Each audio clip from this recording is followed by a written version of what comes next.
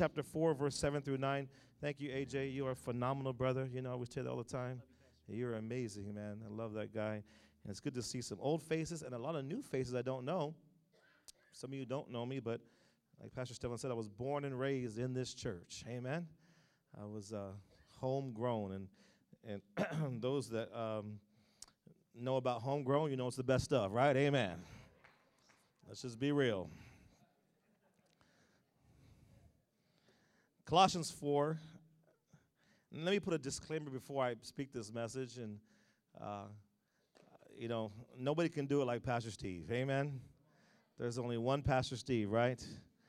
But I'm going to do my best, and I've kind of added some things from my own perspective in this, but I'm going to do my best to articulate probably one of the most famous messages he's ever preached. And when Stephen had called me and asked me and said he was doing this Legacy Month, I said I knew right away. And one of the reasons is because those that used to be in the play, Eric and Geronimo, we know everywhere we go, Pastor would preach this message, right? Everywhere we go, he'd preach this message. And so we heard it like 100 times, amen? So today's 101, amen? And me being an avid baseball fan, and your pastor being a Giants fan, and his wife, and my wife and I being A's fans, amen? So, we have some good times, amen? But I was thinking he said to do the Hayward Shake. He should make a video of that, amen? They got the Harlem Shake. He should make a video of doing the Hayward Shake in this place, amen?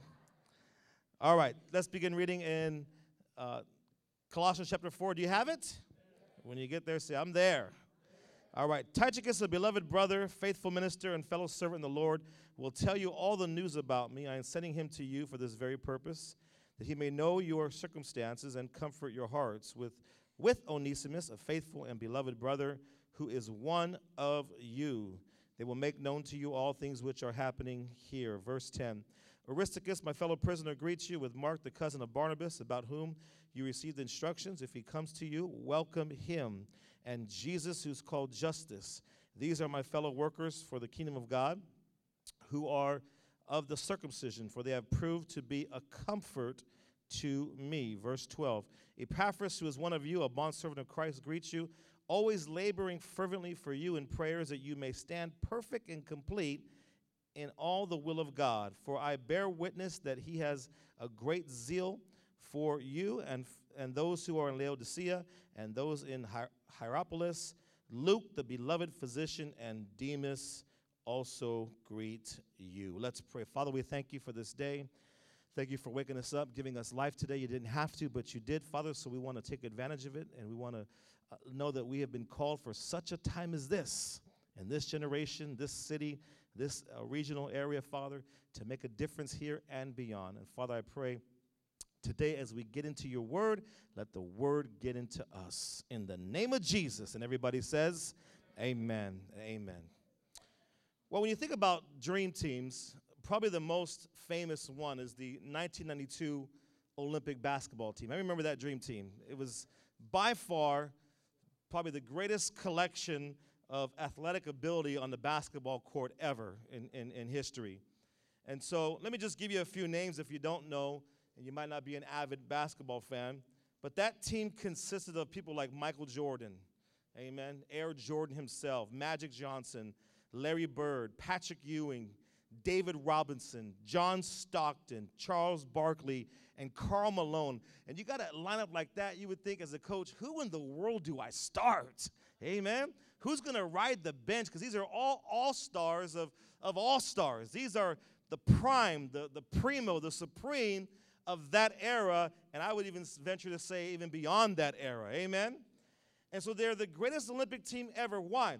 Because they didn't just win the gold medal. When you look at what they did that year, on average, this team beat their opponents by 44 points on average. It wasn't even close. Nobody could even keep up with them. I think Spain gave them a good run that year, gave them a good game, but they ended up coming back and blowing them out too. Nobody could even come close to this dream team. Imagine if you're on a team and you know you're going to go out there and play and you're going to beat the team by at least 44 points every time. You'd want to be on that team, right? Amen? You'd want to be on that kind of team. Well, God also has his dream team. And here in Colossians chapter 4, there is a lineup, if you will, of God's dream team. Now, this dream team is not necessarily a basketball team, but it's the ones who God chose and who God used the Apostle Paul to choose that would help him do the work of the ministry, that would help him preach the gospel, raise up people, disciple people. Amen? Because you have to notice the difference. And I've been on this in my church for a while. There's a difference between being a disciple and being part of the multitudes that follow Jesus. When you read the Gospels, there was a clear classification of both. As a matter of fact, in John, one time Jesus given this parable about the parable of the sower, and Jesus says, I have hidden it from them, but to you I'm going to make known what it is. What is the difference? What is the classification? See, I think sometimes we get some words mixed up, like Christian, like believer, like saved, like what was the other one I was thinking of the other day? I was telling my wife there's these words we use that in Christianity that we think that they kind of classify us. Well, they're part of being saved. You're part of being a believer. You're a convert. You are converted to Christ. You are saved. What does it mean to be saved? When someone says, I'm saved, what does that mean? It means to be saved from judgment, to be saved from going to hell. That's what it means. And so somebody, I believe, can be a Christian and not be a disciple. When you look at these words in the New Testament, those words were used seldom and few times, like 4 times this word, 3 times that word for believer, a couple times for convert, a few times for saved. But the majority of the time in the New Testament, the word that describes somebody who was really following Jesus Christ was the word disciple. And I've come to realize there's a difference between disciples and followers. You know what the difference is? Followers want deliverance. Disciples look for discipline. That's a big difference. They want deliverance. When you look at the crowd that followed Jesus, every time he fed them and delivered them, they were there. But when it came time to discipline themselves, they were far and gone. I mean, if I made an altar call today and said, I have an anointing to pray for your marriage, that when I pray for your marriage will be healed, you'll have a new marriage, this place would be lined up for that. But if I said next week we're having a marriage seminar that's going to cost you $150, how many people would sign up and show up? Why? You want deliverance, you don't want discipline. I mean, with our financial class this weekend that we had, our first regional, if I said I have an anointing for prosperity, I have an anointing for wealth, and if I lay hands on you, your debt will be gone. You'll be an instant millionaire, or you'll prosper in mighty ways. This place would be lined up here. But to say we have a financial seminar, tomorrow it's going to cost you $10, and nobody shows up, you want deliverance, you don't want discipline. Hello? You want deliverance. And let me tell you something. Can God deliver? Yes. Can God deliver his people? Yes. But in my life, in my walk in 20-something years, there have been things where I came to God and said, God, I need deliverance. He said, no, Eddie, you're going to have to discipline yourself out of this one. You're going to have to discipline yourself out of this situation. You're going to have to discipline yourself in your marriage. You're going to have to discipline yourself in this area. And too much of the world, when you see the church today and the church as a whole in the world, most people, why do you think these people like Benny Hinn and them could pack out stadiums? Because believers, not sinners, believers looking for deliverance, when half of them probably should be disciplining themselves out of that situation. Oh, I'm preaching today. You don't like me no more, do you, huh? You said, go back to SAC, because I want deliverance. It's the truth, though. I mean, think about it. Like my daughters watch that show, Say Yes to the Dress. I hate that show. Amen. Because I got 4 daughters. That's 4 dresses. And they go to that place in New York where there ain't no cheap dresses over there. I said, no. When you get married, we're going to the locals market on Franklin Boulevard with the old Spanish lady who makes the dresses. That's where we're going. Amen. Forget Neiman Marcus. But think about this. People will spend thousands of dollars to get married, but won't spend $150 on a weekend getaway to stay married. Thousands. thousands of dollars, but won't spend $150 on a date night or a weekend with their wife to stay married. You want deliverance, you don't want discipline. So let me say this with that in mind, then what are you? Are you a disciple or are you part of the multitude? Oh, it's quiet in this Presbyterian church. So with that in mind, to be part of a team, you got to be disciplined. When you look at any team in any sport, whether it be soccer, basketball, football, baseball, any team, when that team goes into a slump, you know what happens? It's when those players, those key players, get away from the fundamentals or the disciplines that got them there. And what the coach will do, the swing coach in golf, the hitting coach in baseball, the fielding coach in baseball, the receiving coach in football, the quarterback coach in football will get that person back to the base and say, you know what? You're not doing that right no more. You're putting too much weight on your front foot. You should be putting your weight on your back foot. You shouldn't throw like that. For some reason, you got this hitch in your elbow now that wasn't there when we first drafted you. Let's get you back to the basics, back to the disciplines that made you great. And this church was built on discipline. This church was built on people, a team that disciplined themselves for greatness. Are you with me? So with that in mind, we're going to use the analogy of baseball here because there's 9 players we're going to talk about, and there's 9 players on the field in baseball. It just fits. And there's 9 batters in baseball. And so I want to use this because some of you, you're going to know your place in this church, or you're going to discover your place in this church. Right now, you might be new and saying, where do I fit? Well, praise God, you're in the church means you're in the lineup. Amen. You might be riding pine right now. It's all right. You know, riding pine means sitting bench, riding bench. But it's okay. We still love you anyways. But we want to get you part of the team. We want to get you to start swinging. Amen. I remember this one guy in our church, his daughter was playing softball with my daughters, and everybody was just gross. I mean, she was very, very big, huge. Tall, huge, like big for her age. And you knew if she just got a hold of one, it was going to go a country mile. But she would never swing. And we started all offering her money. I'll give you $20 if you just swing. Just swing. I'll give you $10. Even her coach, what do you want? The coach said, I'll buy you an iPod. Just swing. Just swing the bat. And she would, no, just every time. And you knew. And it was funny because every time she got up, all the players went, oh, my goodness. And they all backed up to the fence, but she never swung. She was on the team, but she never swung. Some of you still ain't swinging yet. It's all right.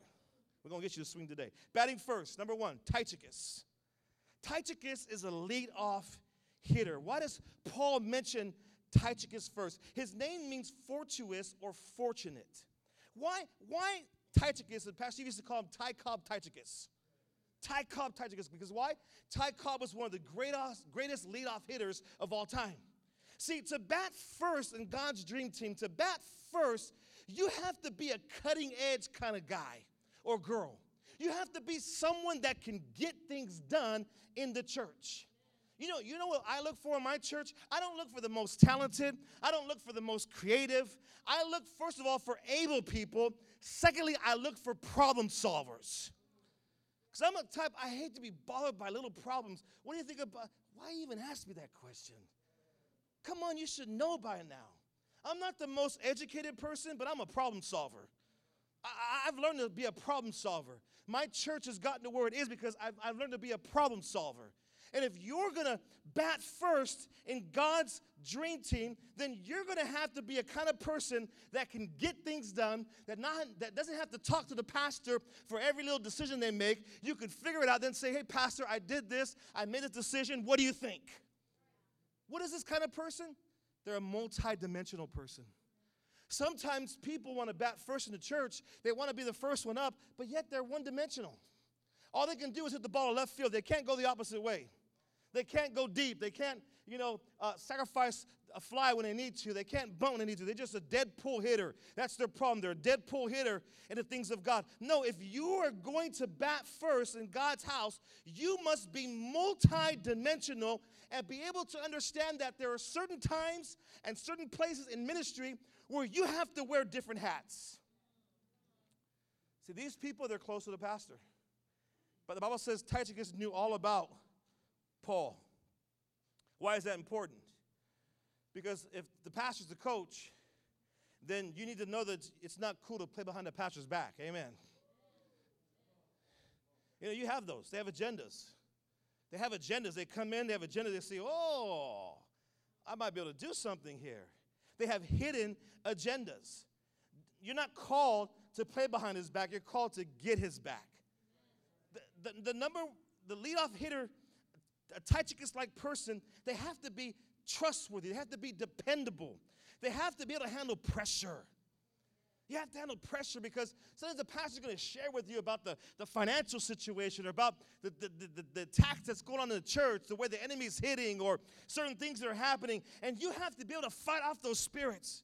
Pastor Steve used to always say, not everybody can hang around him because they can't handle the spiritual attacks. I used to try to figure out what did he mean by that till I started hanging around with him. Oh, my goodness. There was devils everywhere. Devils hidden, devils attacking, devils trying to discourage me. And so you have to know if you're going to be a leadoff guy in the church, you have to be a guy that your pastor can say or your pastor's wife can say, they can handle it, they can do it, they'll figure out a way to make it happen, they're a problem solver, they know how to get on base somehow, some way. Sometimes you just got to take a walk. Sometimes that person has to have wisdom. They got to have wisdom. They have to be very knowledgeable and have discernment and be able to hear the voice of God. Jesus said, my sheep hear my voice, not my lambs. Why?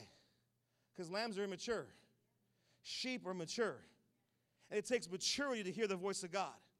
Lambs don't really hear the voice of God too well. They have to be trained and taught how to hear the voice of God. But sheep should know the voice of God. And if you're going to be that sheep that's batting first in this church, we need you to hear the voice of God. You guys know that. Those who are from the time of Pastor Steve, he would always teach us that. I remember one time we were doing the play at Centennial Hall right here. And as usual, I would be in charge of the lineup and the schedule and the whole order of everything. And so I'm talking to Pastor one day. And we're getting ready for the service. And this guy walks up. One of the youth, which many of you know who he is. And so, Pastor, we're talking about who's going to testify and who's going to do this and who's going to do that. And I go, well, what about this guy right here? And Pastor Steve didn't want him. But he didn't want to hurt him. So he just said, okay, that's fine. But I saw it. And I walked away, and the Holy Spirit just convicted me and said, why did you just front off your pastor like that? And I started crying. Oh, man. I just put him on the spot. This guy's a joke anyways. He's half saved right now anyways. Amen, if there's such a thing. And I remember I went back to pastor, and no one was around. He was getting ready, because remember he used to come out with his part. He would get his jacket on and come out, and I would introduce you to the writer, the director, and all that stuff. So he's getting ready, and he's getting all choloed down. Amen, he's getting ready. And I said, Pastor, I need to tell you something. He says, what? I said, I'm sorry.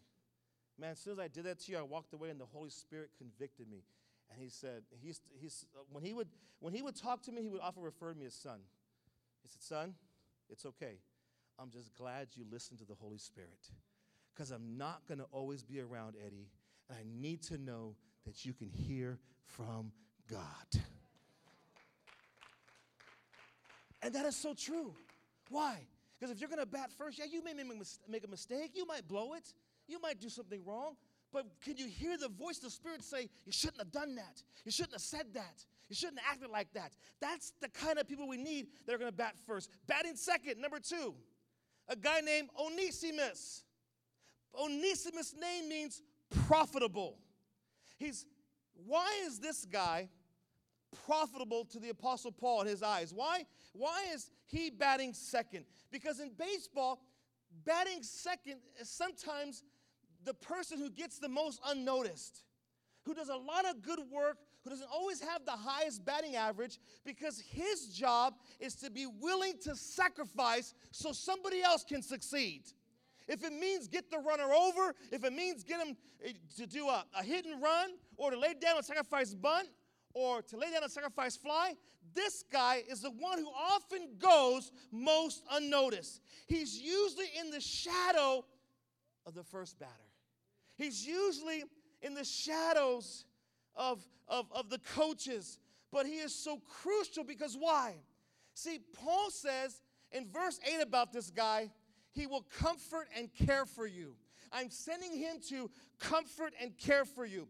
What are these guys? These are the pastoral kind of guys that always don't get to preach behind the pulpit, but you know what the number 2 batter is? It's a contact hitter. They have contact with people. They have to have contact with people. That when your pastor's a visionary. He's a visionary. We're going to do this and do that. He needs the second batter to say, hey, come on. We got to go along with pastor. We got to do it. Let's go. Let's make this happen. They might not get to preach all the time. They might get unnoticed all the time. But your position is so crucial. And you have to know where God called you to be. Because if you don't know where God called you to be, you're going to have a hard time playing second fiddle. Hard time playing rhythm guitar instead of lead guitar. See, they don't often get the applause of men, but they sure do get the applause of God. They're the second chair kind of leaders. The ones that can say, okay, pastor. You know, they're the ones that sometimes take the hits. They're the ones that take the rebuke for you. Man, I used to get rebuked for the youth all the time. All the time, pastor. I would see him like, oh, I didn't want to see him right now. I know he's going to rebuke me. Josie would have that look and say, come here, come here, come here, come here. And I would be like, I didn't do nothing. I wasn't even there at church. I was playing hooky that day. That happens sometimes. You have to be comfortable with playing that role, but we need you. Not every minister is going to be the one to preach because that might not be your gifting. When you preach, people sleep. Their mind wanders. They Facebook. They Twitter. They Yahoo and Google search everything. Because you're boring. It's okay. Be boring, but make contact with people. Love them. See, the number 2 batter, they know they have to be a contact hitter. In other words, they don't strike out a whole lot. They have to get the bat on the ball for the first guy to possibly have a chance to score. And here's the reality is that, you know, when you look at them, in the old days, this was often the second baseman. In the old days. Now baseball's changed. They just have athletes in different positions. But in the old days, often the second baseman was usually the second batter. And they were that contact guy. Not great home runs, not great batting average. But man, they were so crucial in scoring and often would get most unnoticed. And the reality, often the most unpaid for their services. And you have to understand that. You have to know and be content in who you are. If that's who you're called to be, praise God. I could see some guys like that. I see some guys already like that. You're here. And you got to be comfortable in your calling. Because if you try to be something you're not, you're going to be frustrated. And you're going to hurt and frustrate a lot of people that are underneath you. Be comfortable. If that's your place, praise God. Do it well. Amen? See, what are these guys? They're armor bearers. Because the Bible says this guy in verse 9, he knows all about the pastors. And it's funny because these guys and these women, they hang out with the pastors. They're there to catch the vision, to get instruction. And ironically, in doing so, they know their strengths and they know their weaknesses. These are the kind of guys the pastor can count on. And he can, actually the kind of guy that the pastor likes to be around because the pastor can be himself and know they're not going to be judged. I have guys like that in my church. Guys now that I just started letting be like that, where I can just be myself and they're okay. They still know that I'm the one leading the church. I can just be me. I don't have to be something else or different. I can't do that with everybody because I do that with some folks. They'll be like, what? Because I'm crazy. Ask my wife and kids. I'm crazy. But I love Jesus. But I'm me. And if I don't do me, I'm not going to be any good for anybody. We have this mentality that God saves us, and then, God wants to sissify us and make us this and make us that. And no, I'm me. Yeah, I'm Eddie. Yeah, I have character. Yeah, I have integrity. Yeah, I have those things, but I'm still me. That's Pastor Stephen. I'm still me. I still do me. That's me. Like me, I love music. I listen to all kinds of music. This is my perspective on music. Music will either motivate you or corrupt you. You decide what you want it to do. There's some music that's going to corrupt you, but there's some music that motivates you. Like I've been on the treadmill working out, praise the Lord. She's a maniac on the floor. I'm an 80s guy. Don't hate. It's motivating me to work out. Amen. Right? Modern love. David Bowie. You come to my house by 8 o'clock, you don't see me in there sweating and working out. Because, she's a maniac. Amen. But it motivates me. No pun intended. Amen. But hey, it's motivating me to get in shape. Amen. So I'm saying, be you, do you, be you. Don't try to be somebody you're not. Be you. Batting third. This guy named Aristarchus. How many are with me today? All right. Verse 10. Aristarchus, his name means the best ruler. Who is this guy? This guy was a fellow prisoner with the Apostle Paul. Now, when it says fellow prisoner, what that actually means is he was actually shackled to the Apostle Paul. Can you imagine being shackled to the Apostle Paul? I mean, every time he had a visit, and the Apostle Paul saying, it's Bible study time. Well, it's Bible study time. Chow time, call for chow. We're going to fast today. I'm not going to Aristarchus, I'm fasting. What? Can you imagine being shackled to the Apostle Paul? Up all night praying. Hallelujah. I can't sleep, Paul. I can't sleep. But him being shackled to the Apostle Paul got him saved. Who is this guy? These are the treasures out of darkness. Our ministry is now a 2-track ministry where we have those who grow up in church, which we call treasures out of lightness. They grew up in the light. They know church. They can do church. They know how to do this and do that. They grew up in the light. But we still have to remember we're called to reach treasures out of darkness. And even though you grew up in lightness, you're called to reach treasures out of darkness and treasures out of lightness. Why? Why are they so important? See, because the bat third, you got to be a slugger. You got to have a slugging percentage, it's called.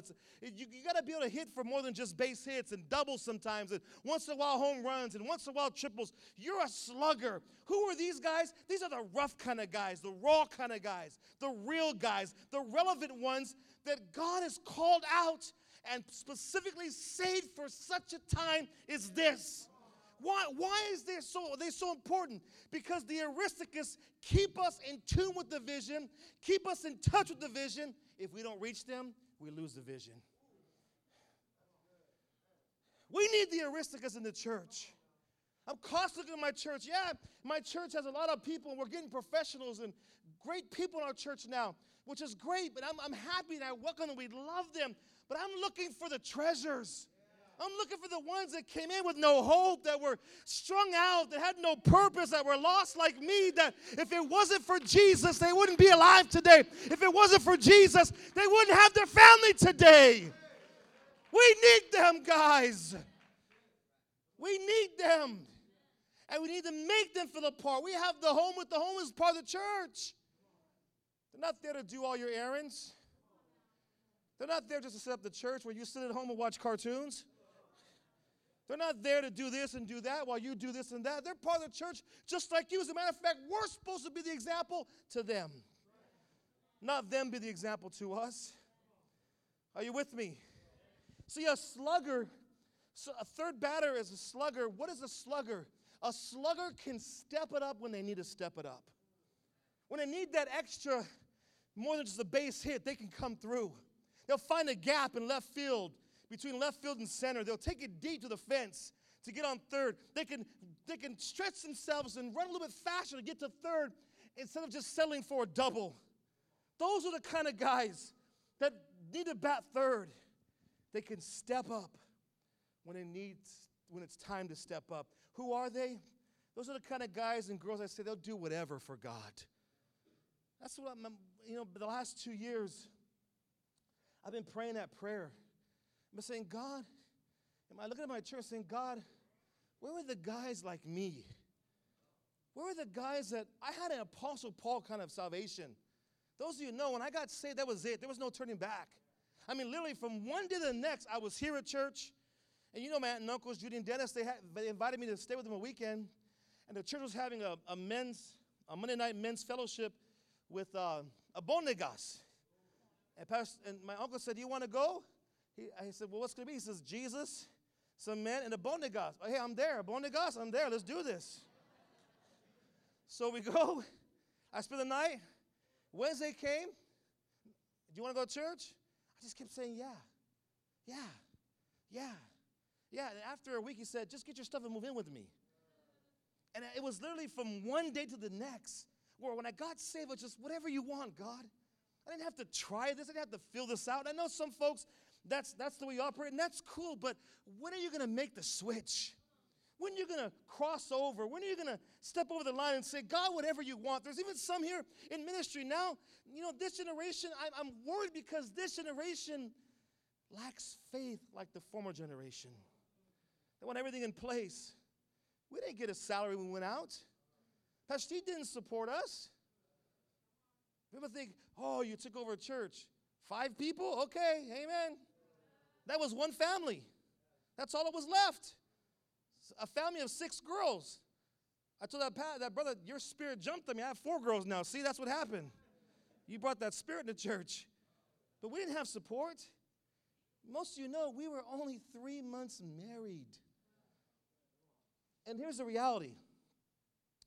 Every pastor had to pay a price. But God never allowed my wife and I to pay a price financially. We've always been blessed.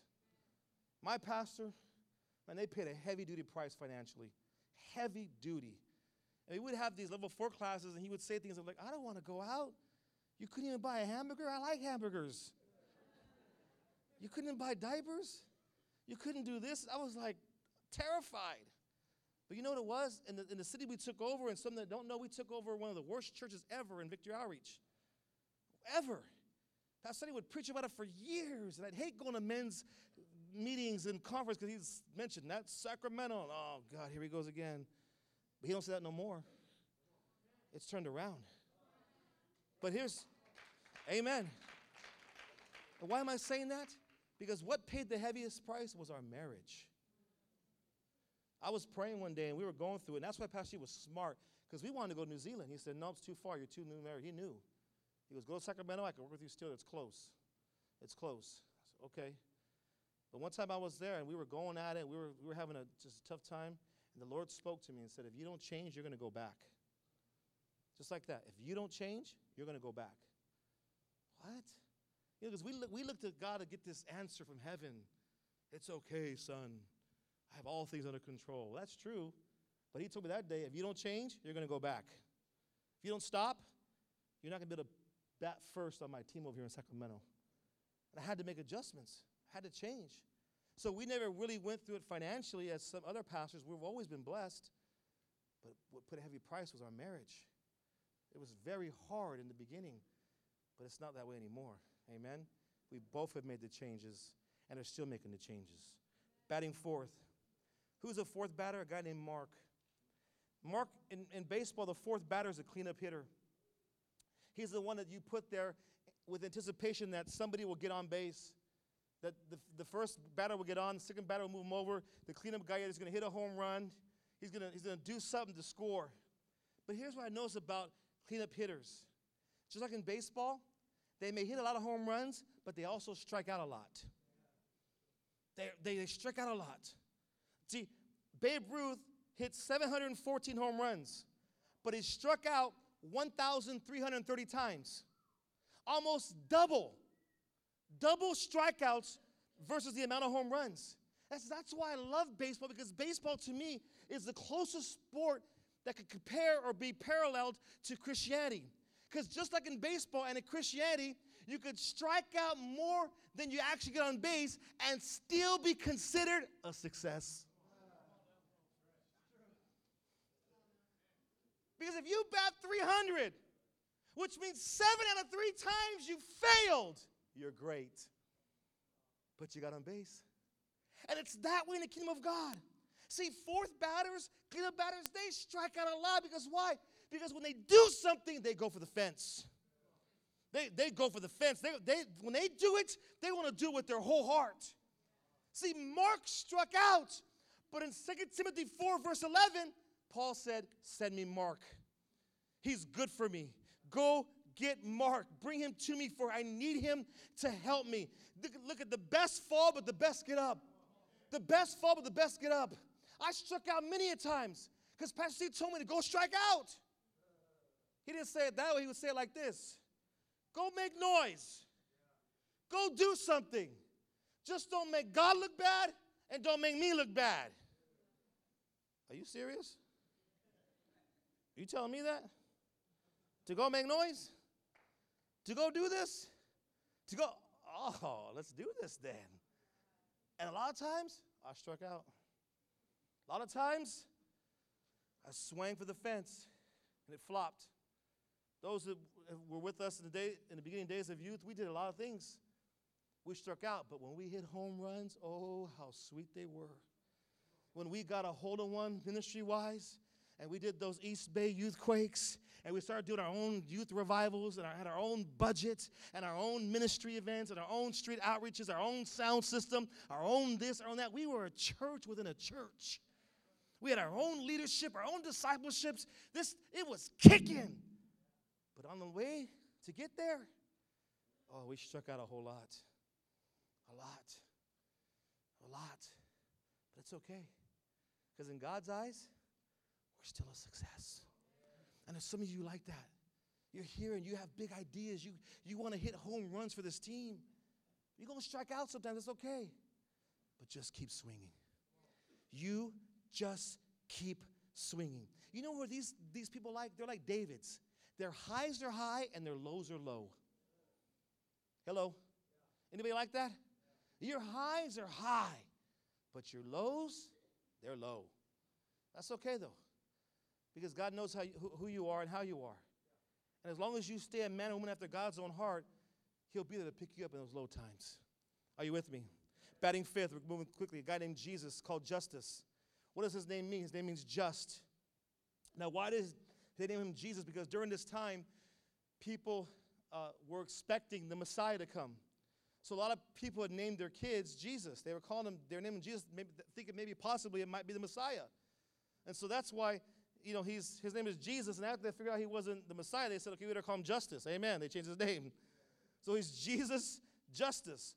Justice means what? Just. What is a just person? A just person is someone who does the right thing. They have honesty. They're integral.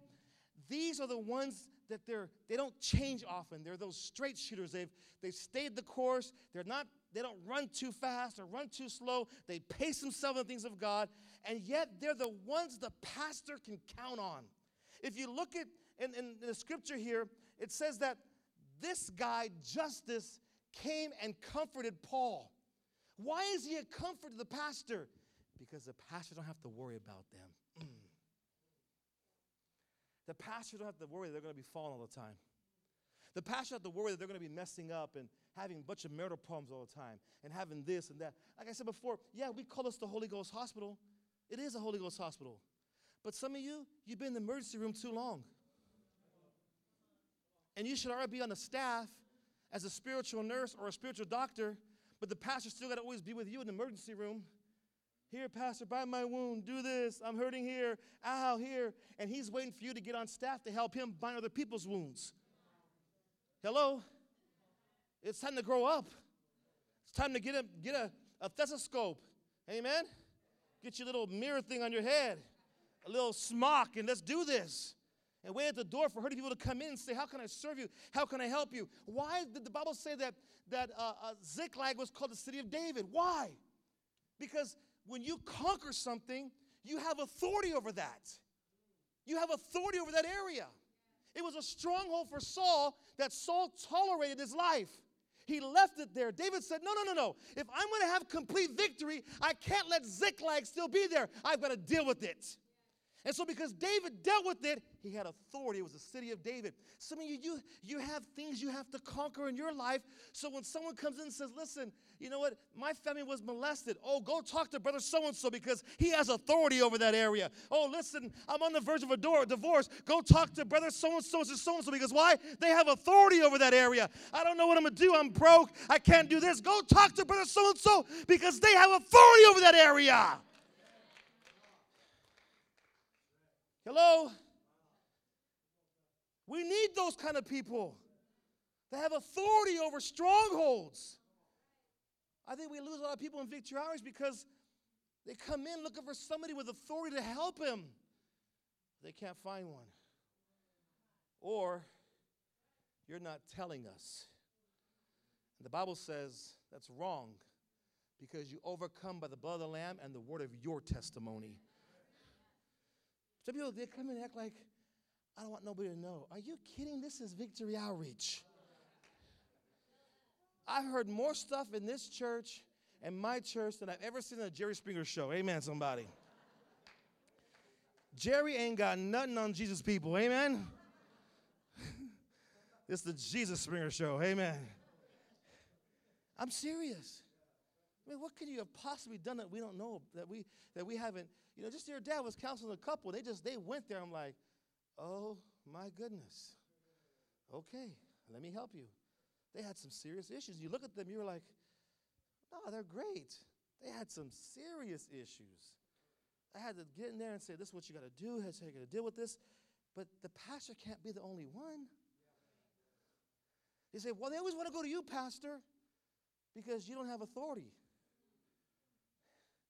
That's what I tried when I was here with pastors. I needed to change. And here's the reality. When I was here as a single person, there was even married couples I would counsel. Pastor said, go ahead, you deal with them, okay? Because why? Because he just trusted me. There was authority in my life as a man that I could help other men, though he be married or single. You have to have authority. So don't get mad. They always want to go to the pastor. What are you doing that they'll come to you? Oh, it's quiet in this Presbyterian church. Amen.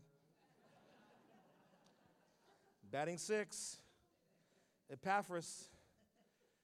The Bible says Epaphras is a prayer warrior. He's an intercessor. His name means charming. Aren't people that pray charming people? They've got that aura about them. They've got that countenance about them. He's an intercessor. Paul says he prays for you all the time. We need those who will speak to God on behalf of the church, who will intercede on behalf of the church. Why are they so crucial? Because they keep the heart of God in the church. They're the ones that can say, Pastor, I'm not sure. I've been praying, and I'm not sure, not in a disrespectful way, but in a way that says, Pastor, I'm not sure. I'm not sure if that's the thing that God wants us to do right now. Let's pray about it. Let's seek God on this behalf. There's nothing wrong with that, as long as you know they're the ones in charge, and you do it with the right heart. You do it with the right motive. I had this one lady, you know, I'm very skeptical on mystical people. Everything's the devil. Everything's the devil. Everything's the devil this, the devil that. It's like, it's not the devil. You blame your flat on the devil? Change the tire. The treads are showing. Hello, somebody. I'm late, Pastor. The devil give me a flat tire. No. The stupid treads are sticking out. Change it. Oh, I'm, don't claim it. You're sick. Okay, I'm throwing up. I've got the runs. What do you call it? Don't claim it. Don't claim it. What do you mean? I got 105 temperature. What do you call that? Please, somebody tell me. What do you call that? You're sick. Paul didn't deny the reality of his situations. He didn't deny them. He said, we're broke down, but not destroyed. We're crushed, but we're overcomers. Paul didn't deny what he was going through. He said, but there's hope to come out. Don't be so mystical, this and that. No, if you're sick, you're sick. Don't shake nobody's hand. You're sick. Amen. Give me an elbow. God bless you, brother. How you doing? All right. God bless you. Come with a mask or something. Amen. But some people just, everything's so mystical. You know why you do that? I know why you do it. So you don't have to take responsibility for your own actions. Let me give you the ghetto version of that mystical person. You ready for the ghetto version? Hate the game, don't hate the player. That's the ghetto version. In other words, don't judge me, just hate what I do. Well, you do what you do because of you. Hello? And that's the ghetto version of it. That's the Ebonics version. It's mystical people. And I love prayer warriors, but come on. It's not always the devil. It's not always this. And you got to make sure. Every person that comes that's sick or epileptic, it's not always the devil. They just have conditions. Every person with Down syndrome or whatever, they're not always the devil. Hello. It's just part of life. They're dysfunctions and things, and you got to be careful and use discernment. You can't be laying claim to that every time, because that hurts people. And you know what it does? It makes them feel like they got no faith. But I'm the kind of guy, I believe in stepping out faith. But you know what's more powerful than stepping out faith? Is waiting faith. Abraham, 20 years waiting for his kid, trusting God, believing God. Well, a lot of guys can step out, but can you wait on God? I waited on God for 10 years with my wife. That was waiting faith. I'm still waiting on God for my building.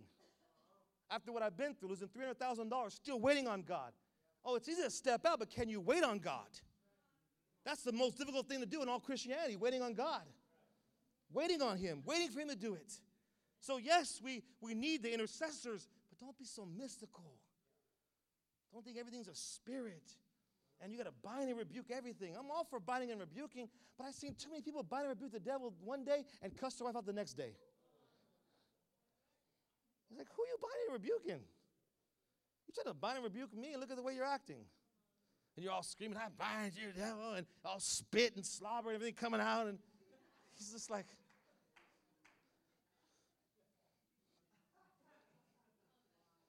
I'm not even in this. That's you and your wife. Hello? You want deliverance, not discipline. Batting seventh, Luke the doctor.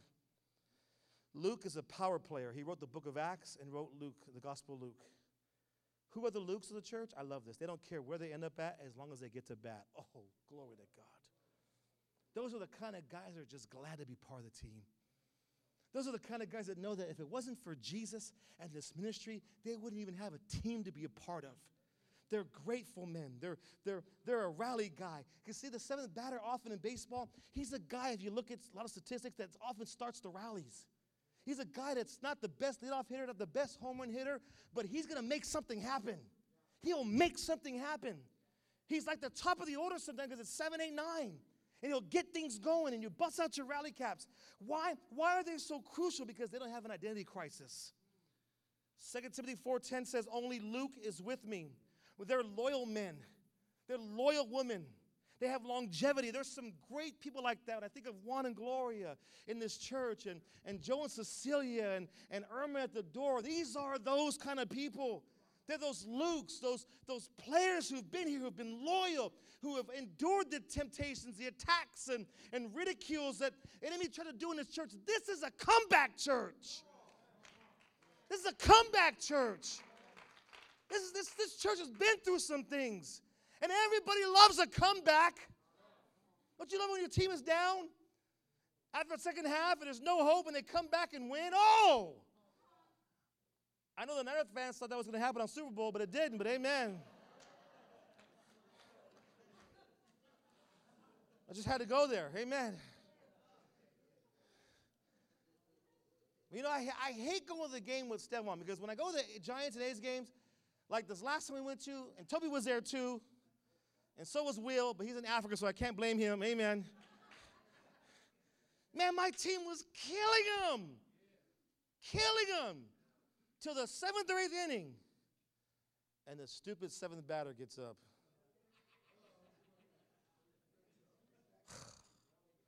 Rally guy. Are the ones that people look to keep this thing going. That when all hope seems lost, they can keep the team on target. I love Juan and Gloria so much. I appreciate you guys. Thank you. The bottom of my heart, thank you. Thank you. I do. Joe and Cecilia and Irma and many more. I appreciate you so much. They know who they are. They're often educated but not big-headed. Amen. Batting eighth. I'm almost done. Batting eighth in God's lineup is usually the last batter. I know there's 9, but I'm going to tell you why there's a 9th batter. Batting eighth is a guy named Demas. And Demas is a guy whose name means popular. And Demas had a great start, but Demas loved the world. Demas loved the world. Demas couldn't find comfort just in Christ. He found more comfort in the world. 2 Timothy 4:10 says, "For Demas has forsaken me, having loved this present world." You know, the Lord one day gave me a revelation. Because what I see is drugs is not our problem as Victory Outreach folks. People don't backslide most of the time to get high. Because it's not an innate thing. It's often from situations or things that happen. You know what our biggest problem is? Lust. Now, when I say lust, most people right away, sexual lust. No, there's all kinds of lusts. There's a lust for power. There's a lust for money. There's a lust for material things. There's a lust for comfort. Lust comes in all kinds of forms. Us as VO people, our biggest battle is lust, not drugs. Now, why lust? Watch. And what is the trigger for lust? You know what it is? Pain. That whenever you're going through a difficult time that's causing pain, whether it be your marriage, your family, your finances, even your own church, lust says, go do this and feel better. Go do this and feel better. Go be with that girl and feel better. Go shopping, spend all your money and feel better. Go gambling, whatever it is your advice. Go do this and feel better. It's lust. But what I call it, I call pain a trigger. So if you don't pull the trigger, guess what? The bull don't come out. It's a trigger. And I've learned in my life, one of the most painful times when we lost that building, lust was knocking at my door. Just do this, just quit. The lust to quit. The lust to go get a job. It was a lust for normalcy, to go be normal. Just to get a job and be normal. It was knocking and knocking and knocking and knocking. And I knew if I pulled that trigger, I would regret it later. Oh, sure, I might feel good for a moment, but later on, I would regret it. See, that's what Demas could never get over. I've seen too many guys in the church that lust comes and they pull the trigger. They're going through hard times, they're going through difficult things, and they keep pulling the trigger, and they wonder why they got to keep starting, if you will, at the bottom of the lineup. And the leader and the pastor and the coach wants them. They love them. They're there. They're going to coach them through it. But you can't make somebody do what they don't want to do. The word forsaken means left me hanging when I needed them the most in the Greek. Left me hanging when I needed them the most. I would see Pastor try with guys. I would see Pastor try so hard. And they would often forsake him when he needed them the most. I said, I don't want to be that guy. I don't want to be that guy. I don't want to be, and for ladies, you say, I don't want to be that woman. I don't want to be that one. Yeah, we all have pain. I don't want to keep batting last and keep striking out and keep going to the world. And see, when you go to the world, really what you're saying is you're changing teams. Say, I don't like this team no more. I'm looking for better options. Here it is. I'm a free agent. I have a free will to do what I want. That's true, you do. And you might be able to choose, make the choices, but remember this one thing, my friend, God determines the consequence. God will determine the outcome of that. So be careful when lust comes knocking, because there's too many Demases that should be on the team, but had to get cut because they love the world. But God's a God of restoration. He's here. And batting ninth is a lady named Nymphis. Who is Nymphis? You look at verse 15, it says, Nymphis, who's at the house, greets you. Who is Nymphis? Nymphis is the ninth batter. And why am I saying Nymphis is the ninth batter? Because in God's house, on God's team, Nymphis represents those who aren't on the team yet, but they're coming in. They're the unsaved, the lost, those that are in their house, those that are doing their thing. It says, greet the brethren who are Laodicea and Nymphis and the church that is in the house. It represents those who are not here yet, but they're coming. And what does that confirm to us? There's always room on God's team. There's always room on God's team. Her name means bride. She's the bride to be, the bride of Christ to be. Those who are not yet married to Christ, those who have not yet been drafted by Christ, those who maybe the coach hasn't saw them yet and said, hey, this one can be on my team. Why am I saying that? I'm saying that because we're all part of the team here, and somewhere you bat somewhere. But you need to know there's always somebody God wants to bring to start off batting ninth. You know, ninth is not a bad spot because you look at baseball, especially the A's master this. Often their ninth batter is a second leadoff hitter. Why? What's the mentality there? In other words, you have double the chances. And you know why I call him the second leadoff batter? Because the new people, they find ways to get on base. They're just excited. They're just hungry. They're the ones that often will give and do this and do that. It's those who've been on the roster a long time that often cause the most problems.